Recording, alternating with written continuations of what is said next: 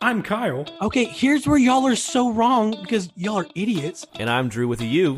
All right, let's frickin' get some hot D action. And I'm Handsome Drew. I sit on the Iron Throne of Opens. When you play the game of intros, you either win or you die. And this is not. And this is not. This is not the podcast you deserve. Welcome to episode 130 of Not the Podcast You Deserve. Whoever said we wouldn't make it past 7, man, were you wrong. Anyway, we are talking about House of the Dragon, one of the episodes, the newest one. It's 8 or 9 or whatever at this point. Who knows? 9. We've time jumped so many times. It could be season 9 for all I know, not episode 9. But anyway, it was a really cool episode, and we are busting through your speakers like dragons through the sept. What did you guys think of this episode? I think this episode gives you just about everything you want in a Game of Thrones-esque episode, where it's great pacing. It feels like it's breakneck speed, but all you're doing is watching people in rooms talk. Yeah. And they're somehow able to make that really tense and able to push the plot, to shove plot down your throat, and to make it more tense and more tense. And there's political intrigue, there's familiar intrigue, and then they hit the climax with a big kind of action set, which in this case was just a huge dragon showing up, but it still felt so important and so cool because of what is led up to it. So these guys do a phenomenal job of laying out story and pacing it all and putting it together and making each scene kind of build on the last one. And they had a lot to build on with the last episode. I thought they knocked out of the park with this one. I can't wait to see how this season ends next week. Yeah, I really like that this episode stayed entirely inside of King's Landing. We didn't jetpack around to Dragonstone. We didn't see Rhaenyra. We didn't see Daemon. We didn't see the other side of this civil war. We didn't see the blacks. We only saw the greens and the high towers. And even like to start, it just stayed inside the Red Keep. Yeah. We didn't even leave there for very long. We didn't even leave there for a long time.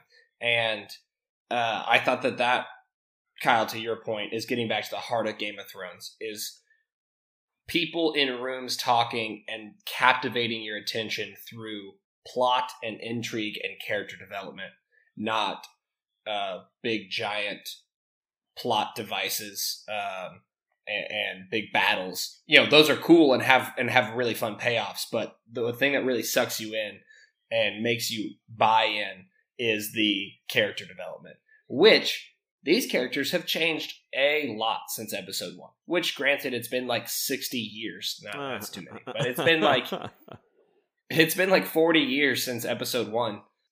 So by the way, for those of you, it hasn't been said explicitly in the show yet. The blacks and the greens are the two rival factions during the Dance of the Dragons. These are the civil wars, and Rhaenyra's camp will be the blacks, and the High Towers will be the greens. So I know I've used that terminology before, and it might be self-explanatory, but I just wanted to be over the top of explaining that to make sure there's no confusion. I think the best thing that House of the Dragon does, also Game of Thrones did before it, is that no one is purely good and no one is purely bad. Everybody's kind of got their bones. So you see Alicent in this episode, who we've kind of grown to hate a little bit. She won us back a little bit in the last episode when she tried to make friends with Rhaenyra as her husband was dying. But you see her really mourn the death of her husband. And that actress did a great job in that scene, where you get to see her really be sad that this guy's dead. And that even though it was kind of an arranged marriage by her father, that she really did care about him. And she really is sad that he's gone. And then you kind of already feel sympathetic for her. So she gets thrown into the small council meeting, and the hand's like, "Hey, King Viserys is dead," and I think the Lannister guy goes, "Great, now we can get back with our long-laid plan of making King Aegon the king." And Alicent was like, "Wait, y'all been doing this behind my back this whole time?" So they're kind of giving you that little bit of redemption for she wasn't exactly plotting this whole thing all along. She just had hopes that her son would one day sit on the throne but she wasn't like plotting how it was going to happen. That was just like her hope, which any parent would have for their child, that they are better off than what they were. So I thought that was really good to build that character arc out to where she's going to be the bad guy in this show, but she's not all bad. And no one outside of Clubfoot is really all bad in this show. Yeah, there are two things on Allison's character that were frustrating me watching the show. One, I want her to be all bad because it's just easier for me to hate her. Yeah. And I thought that was a good choice by the writers to make it not that way. Because in the book, she is a much more heavily involved in the scheming. She is not like this innocent bystander, as she references to her dad, like, I'm just a piece that you moved on the board in the game. And he's like, well, I made you queen. So like, are you mad about that? But in the book, she's much more part of the whole scheme. Anyway, so it would have been well within their rights to make her a more over the top schemer and be hated by the fans. But I like the choice that they made because it makes it more interesting as a viewer. It's not just, well, obviously she's the bad guy and she's the good guy. It's, good and bad on both sides. I loved the Hightowers locking it down. And was it the director who talked in the commentary afterwards about how this is kind of set up like a thriller, spy, like you can really feel all of these parties. Yeah, they call it Hitchcockian. Yeah. All these parties are like trying to do something without letting anyone else know what's going on. And it kind of adds like a little comedic element to some very serious dramatic times, which I thought was funny. I think the Alicent versus Otto kind of battle is very interesting, where they're both trying to get Aegon first. I didn't catch in the small council that Alicent and Otto were going forward, we're going to be on separate sides, and so I was a little caught behind there. Did y'all pick up on that right away? Yeah, it's because Otto was like, "Well, Rhaenyra's got to die," right? And Alicent was like, "No, I don't want that," and the king wouldn't want that, and and they both know that whoever gets to Aegon first will get to control him and tell him what to do. Right.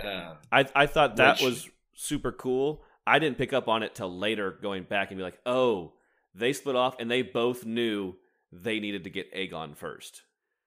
That's with you. Yeah, I didn't realize that in my first viewing either, that it was basically the rush to get Aegon was the fate of Rhaenyra.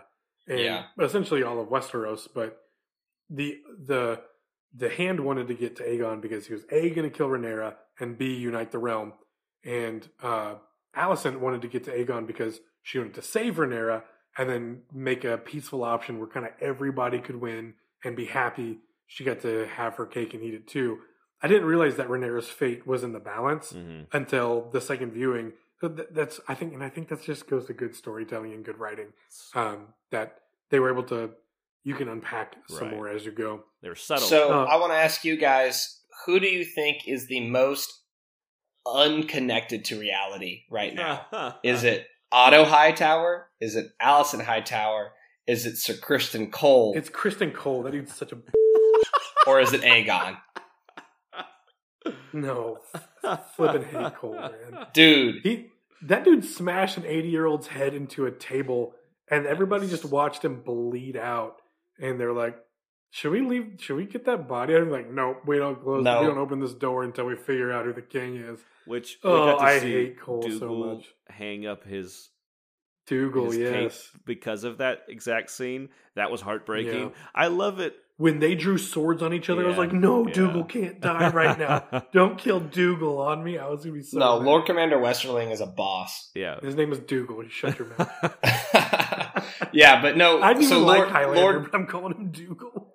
Lord Beesbury is the guy that dies, right? And he gets like so unceremoniously murdered. Yeah, but the director said he went out kind of heroic and honorary. Like, no, that dude got curb stomped from behind. What are you talking about? He went. His last breath was defending what he thought was right, which is honorable to some extent. Yeah. But also, like, he wasn't a great member of the small council anyway. Like, he kind of didn't do anything. So it was like his one act of, I am going to stand for good. And then he just was straight murked because of it. It's like, yikes. Kristen Cole's killed like 5 people and no one's batted an eye. I think he's been promoted twice since then. Oh, yeah, big time. Big time.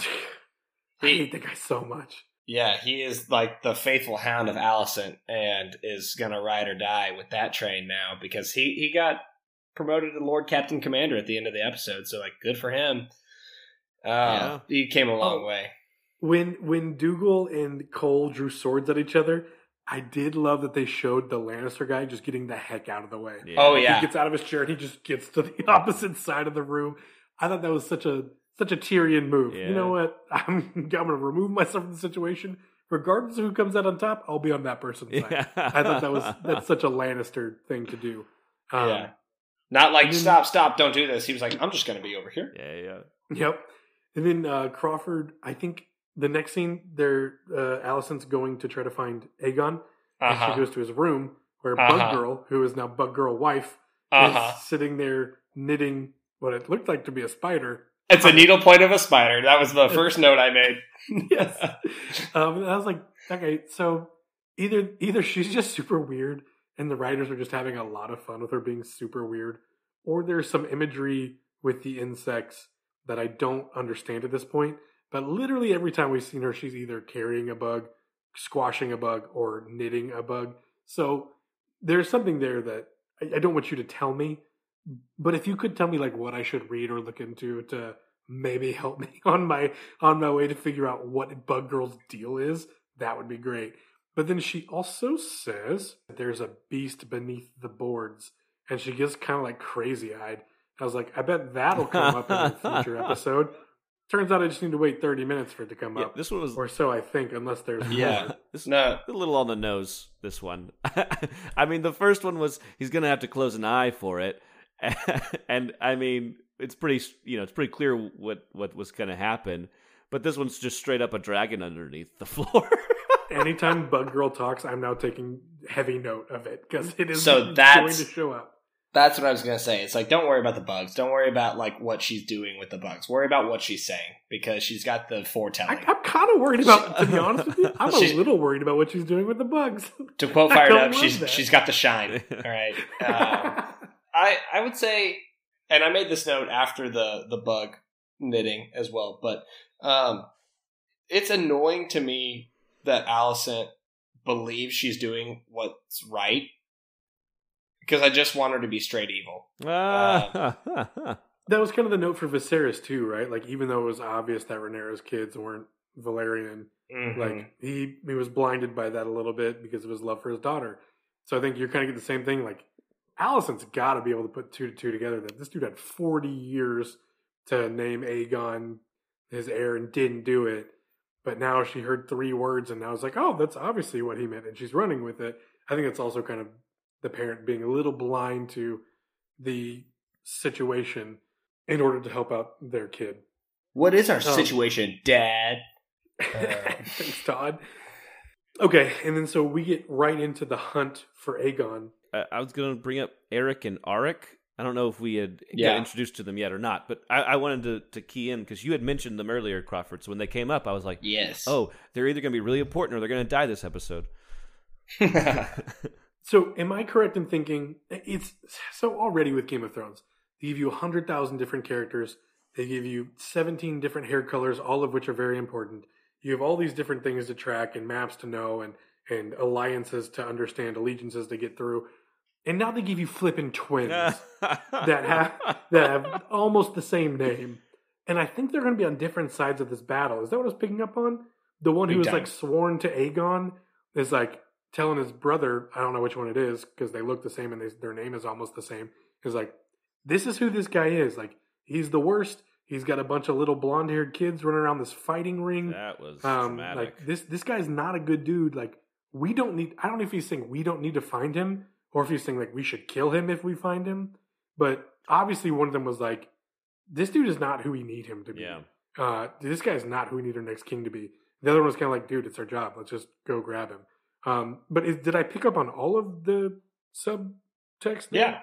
Yeah, no, I think you were getting that. And this was going to be one of my points as well. I think the hunt shows is a representative of a pretty interesting thing that House of the Dragon has to do, in that with all the big time jumps, you're having to place all this character development in some of these little vignettes, right? We haven't really seen Big Aegon, and that's a dumb way to describe him, but we haven't seen older Aegon really outside of the last episode. So to know what he's going to be like as a king, you're going to have to get a little bit more context. So you're getting this pretty strong exposition from the Cargill brothers about what kind of man he is. And so I liked how they're stringing along some of these vignettes together to reveal the character to you through others' perspectives. But yes, you totally nailed the subtext there with them. Of one of them is like, this dude is the worst. I've seen it firsthand. He's the guy that goes to Alicent in the last episode to tell her, like, hey, there's been another incident. Your son has raped somebody. You're going to have to come deal with this. And you can tell. Yeah, he's like, I don't like doing this. This guy is the worst. And I basically have to cover up for all of his transgressions, and he's not fit to rule the kingdom. And now I'm being told, go find him because he's about to rule the kingdom. Like, no, I don't want to. Like, I have moral problems with that. And the other brother's like, just do it. It's our job. Like, we swore an oath to death. Like, this is not your choice to make. It's your duty to follow. Mm-hmm. That's good stuff. If we want to go into the fight scene that the Cargill brothers have with Cole and Aemond, why'd you say ugh? Oh, well, I thought you were going to say the fight scene between the little kids. I was like, that made me uncomfortable. Oh, no, not at all. Oh, one line before we get there real quick.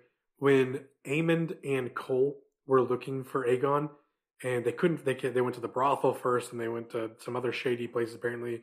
Aemond looks at Cole and said, we're upstanding men. Like, we don't think the same as Aegon. We don't know where to look because we wouldn't think to go to the places somebody like this would go. Mm-hmm. Which, to your point, Crawford, was another really great viewpoint of giving the viewer some backstory on just how bad is this Aegon guy. We get to see Joffrey for 3 seasons be the worst human on the earth before he became king. So we were dreading that moment anyways, kind of ever since we saw him as a little kid taking the telescope from Batman in the alleyway. And this, they had to do all of that for us in like 5 minutes. And he was not on screen for any of it. The show is so well written. It's so well written, and I'm fired up to hear where Drew Allen's about to go at this point. Yeah, and I think a lot of that writing also translates to the screen in other ways, like how this whole scene is set up. So we have the Cargill brothers have found Aegon because we don't have to talk about every scene, but Otto goes to the White Worm, and that was kind of a cool little back and forth. We get to see kind of the voice of the people meet the voice of the king, and those kind of deal with each other. I think that's a really cool dynamic. But then the Cargill brothers get Aegon, and Sir Criston Cole and Aemond ambush them, and then you get 2 fights simultaneously. Which Cargill brother is it that wants to be with Aegon? I can't remember, but because I don't have to spell it, I'm going to say Okay. Phenomenal. Nice. Okay, so he starts fighting Criston to try to get to Aemond. Aemond is just running away, and I'm sorry, Aegon. Dadgummit, this is not going to be confusing at all. But Aegon tries to book it. Aemond tackles him, and that's a really interesting fight because Aegon just wants to leave, and Aemond just wants to be king, but he has to get Aegon to the throne. So we'll break into that. I'm not fit to rule. He goes, I will not argue. I too agree. You are not fit to rule. This is the most Daemon we've seen Aemond so far, which if you're not confused yet, just wait. The other, I didn't notice the Cargill brothers dynamic happening until the director kind of spelled it out for me. But one Cargill brother doesn't join the fight. He's just standing back watching the whole time. And he's the most distant from all of the action, which I think is very cool pacing. And like I said, the scene's set up with 2 really tall buildings and a huge kind of divide. And so you have 2 opposing sides on screen with the buildings, the set, 2 opposing sides with the Hightowers, 2 opposing sides with Cole and Eric, 2 of the Hightowers, assistants, and then 2 of the Cargill brothers are at odds. There's so much division happening on the scene. It's so good. What were y'all's big takeaways? From that scene specifically, the only thing I could keep thinking of is if 2 Targaryen princes are fighting in the street, how is this not drawing a crowd? Yeah. Sure. Like, the whole point of this was, like, keep your hood up, hide your hair, keep it secret, don't let anybody see you. And then not only do 2 Kingsguards draw their swords on each other, but 2 Targaryen princes are fighting in front of the sept. And like one of the priests just like turns and walks away instead of everybody being like, "Oh heck yeah! Like we should come watch this."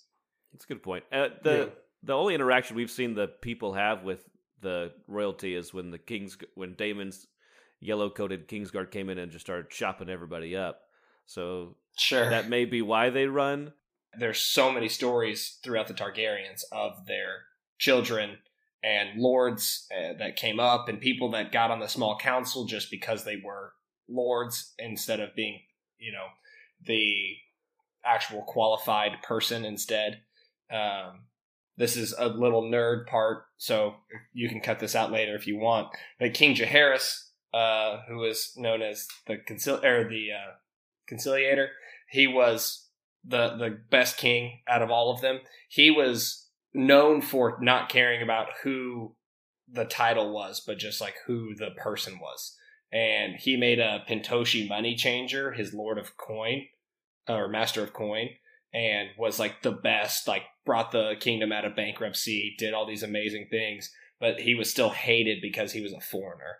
At one point he replaced him with a guy that was totally inept, Lord Martin Tyrell, but he did it because that guy's wife was actually like incredibly smart and basically made the other guy Master of Coin so that his wife could actually run it for him. But he couldn't name her to the small council. So things like that, where you have to play the game of it is expected that a lord, owns things and is the smartest person in the room. It is expected that the oldest son inherits all the things and is the best person. It is expected that if you are a daughter that you get married off and have children. And those are the expectations. You cannot deviate from the plan. And it's when people do that they become interesting and actually achieve great things in the story. There have been a lot of disturbing scenes in the Game of Thrones universe. Oh, no. But I would maybe put Clubfoot. Let's figure out that Clubfoot has a foot fetish. Pass, hard pass. I don't want to talk about this at all. Very top of the most disturbing things. Pass. That we've seen. And the fact that they just layered that slowly for us is like, oh my gosh. So I thought, I was so uncomfortable. I thought that maybe Alicent repaying him for killing Sir Breakbones and Sir Breakbones' dad would be that she made him lord of that haunted castle place. But now I think it's that and that he's got to see her feet, which is just super. Yeah. Is that from the book, or did the writers come up with that just to make everyone uncomfortable? Oh, no, so I want to be so clear. Like, none of this happened in the book. And none of this episode happened in the book.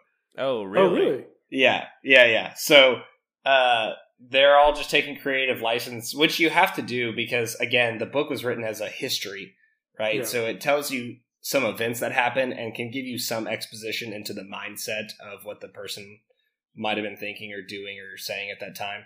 But to really make you hate or, sympathize with the character, they're going to have to take some creative license. Making him a foot fetish guy just makes it so much worse. And like, you hate Lord Larys anyway. He's just so creepy. Like, we didn't need that. We didn't need that to hate him more. But I mean, I think unnerved. Yeah, I think he is this story's version of a Bolton, right? That the guy that takes the Ironborn and turns into Reek and, the Flayed Man and just tortures people because he likes to torture people. Yeah, so like he's this version of that where there's no redemption in him. He's just bad for always being bad. And then you're like, well, he can't get worse. And you're like, oh my God, it's worse. Yeah. Like it's so much worse. Like every episode, they're like, let's one up this one. And also, one other thing, how with a clubfoot is he sneaking around everywhere? Like people keep turning corners and be like, oh, Lord Laris, like I didn't know you were there. And it's like, how could you not? He has to make so much noise. Anyway. That's funny. But yeah, he is just so off. And the fact that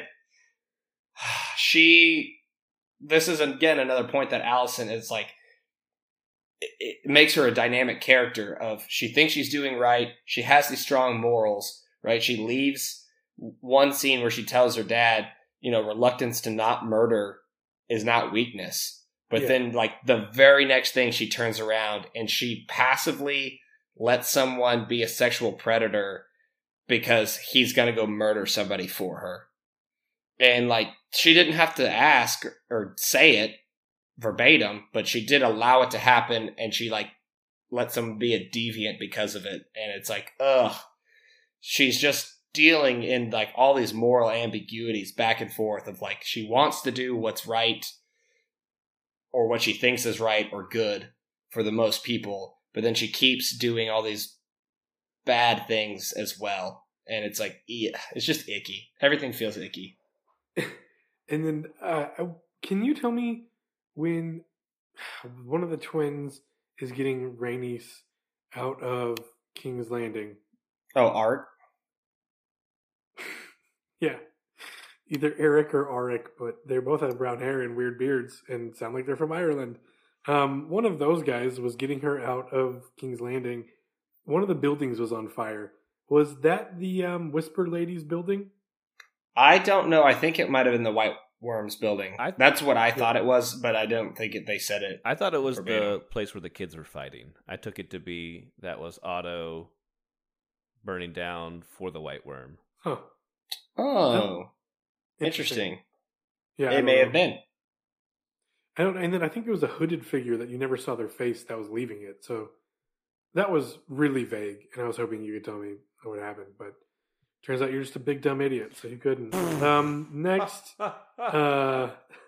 in the ending of this episode, we see a couple things happen. Number one is the sole purpose of the Targaryen line, essentially, is to keep passing down this dagger that's got the promise on it, the prince that was promised, and that each person hands off to their heir, understanding that someone from the north is going to have to come and unite the 7 kingdoms to defeat the bad people, right? You see that broken once Alicent gives that dagger to Aegon.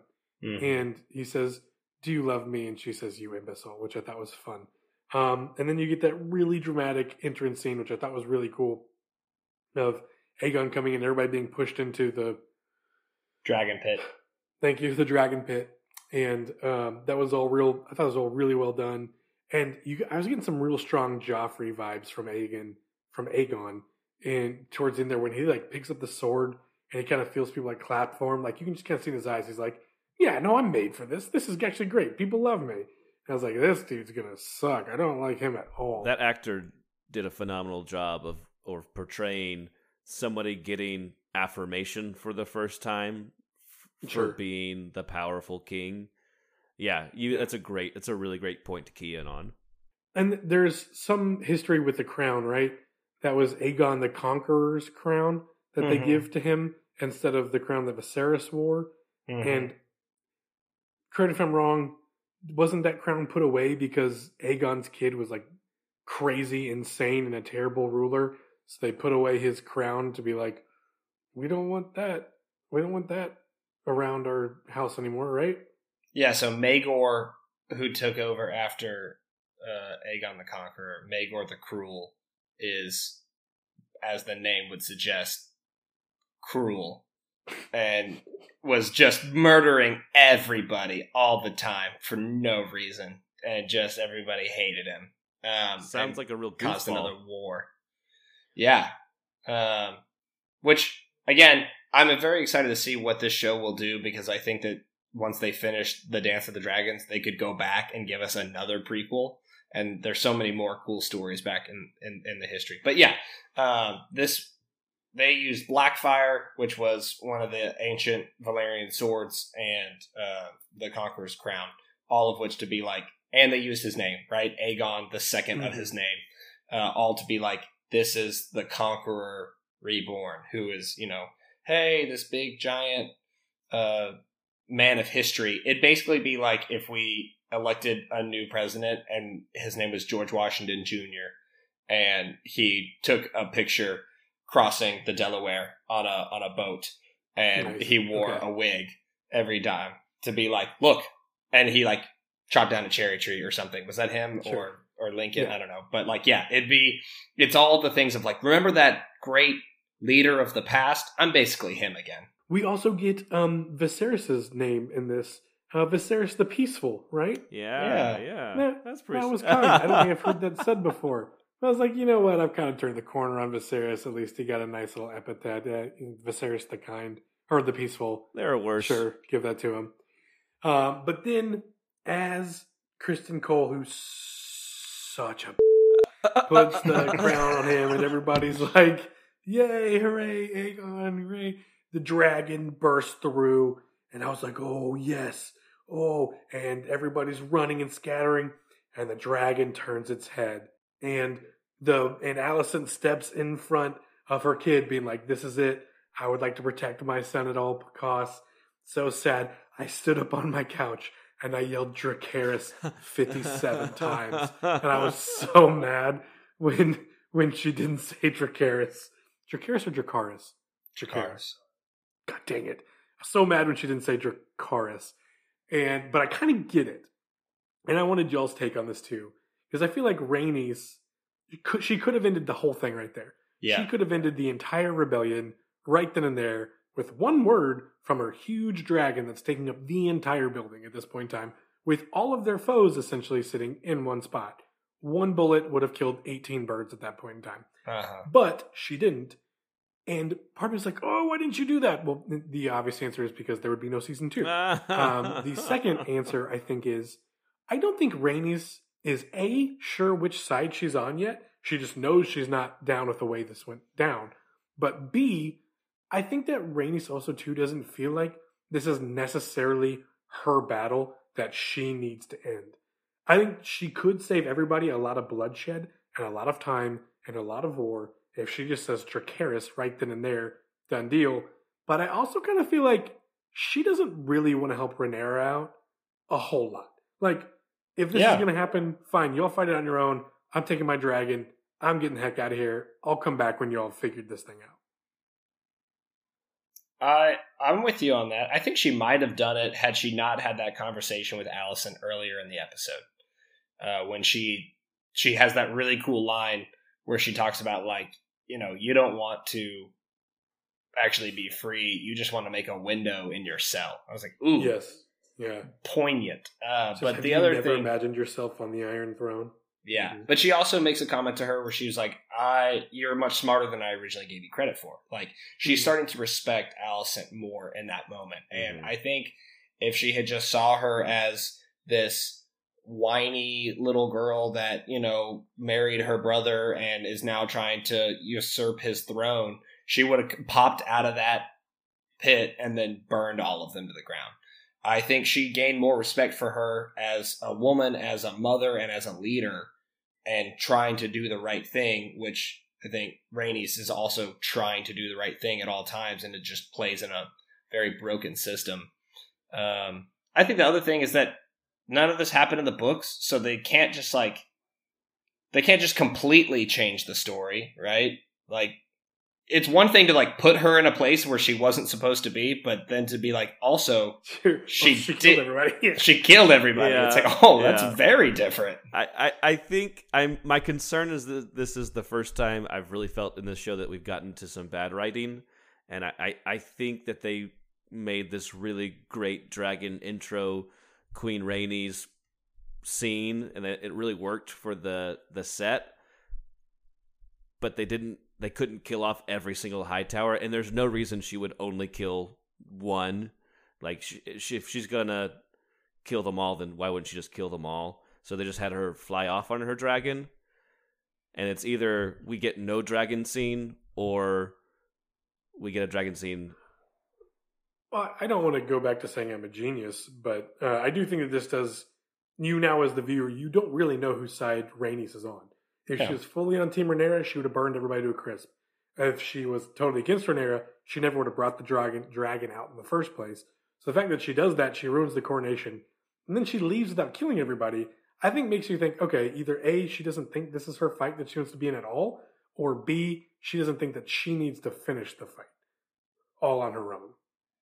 Yeah, I think the deal that Alicent made her, where she was like, I'll give you Driftmark all to yourself. She was like, I kind of want to just do that. Like, yeah, Rhaenyra killed my son, in her mind, and everybody's dead in my life. And I just want to take my dragon and go back to my island and rule what I have and let everybody else figure out, squabble over their Iron Throne. Let me just go be king of my Driftwood throne. The fact that she did both and neither, I don't like, because no matter which side she falls on, she should have done something else.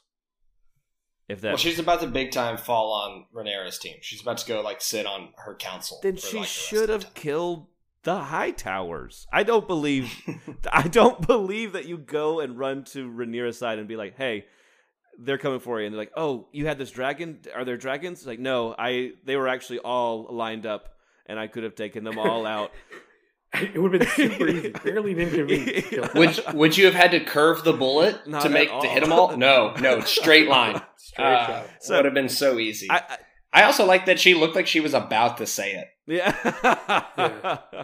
When it cut away from her, she looked like she was about to say the word, like it was right on the edge of her lips, and then the word Dracarys, and she started to say it, and then it cuts away, and then you get the back and forth.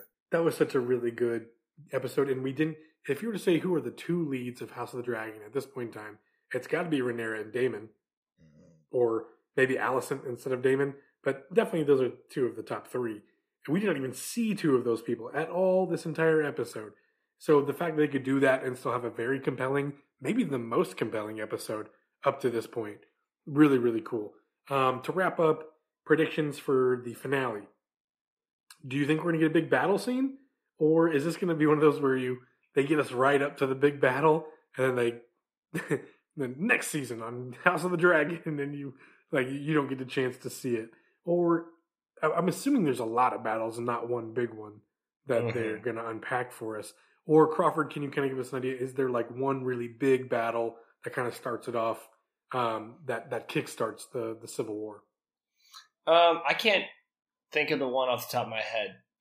So sorry for not being ready on the spot. But there are lots of battles throughout, and a lot of them come from the next generation running into each other, right? As people go to try to garner support for one side or the other, and then they'll end up at the same place. Like the kids will end up at the same place at the same time, trying to court the same lord, and then fighting ensues from that point.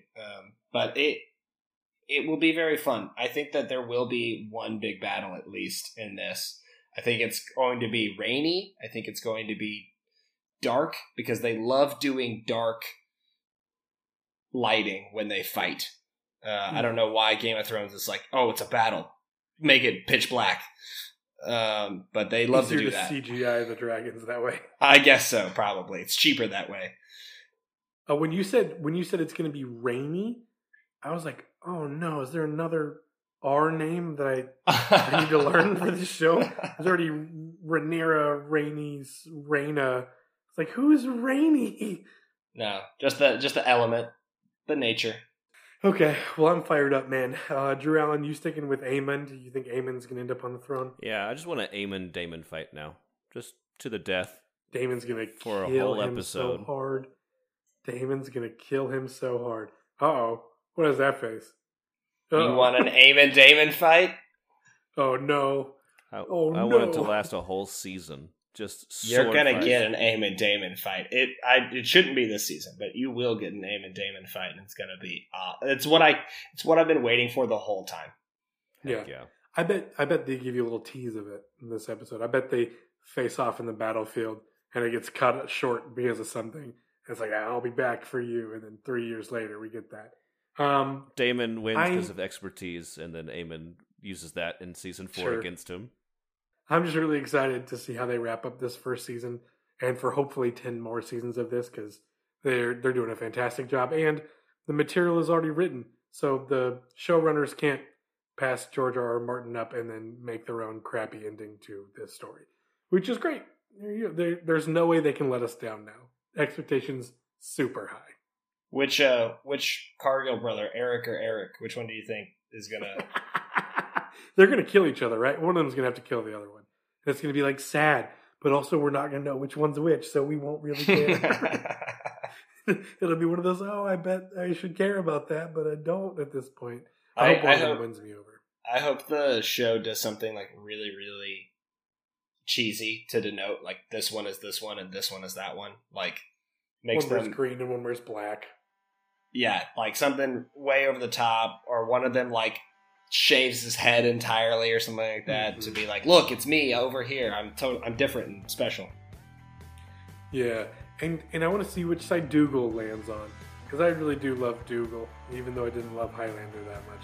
I think he'll be a difference maker. And it looks like that's going to do it for this episode of Not the Podcast You Deserve, as we break down the penultimate episode of House of the Dragon. Catch us next week as we do the finale breakdown and also a horror movie breakdown bracket thing of fun times, happy, good times, fun stuff. Next on Not the Podcast You Deserve.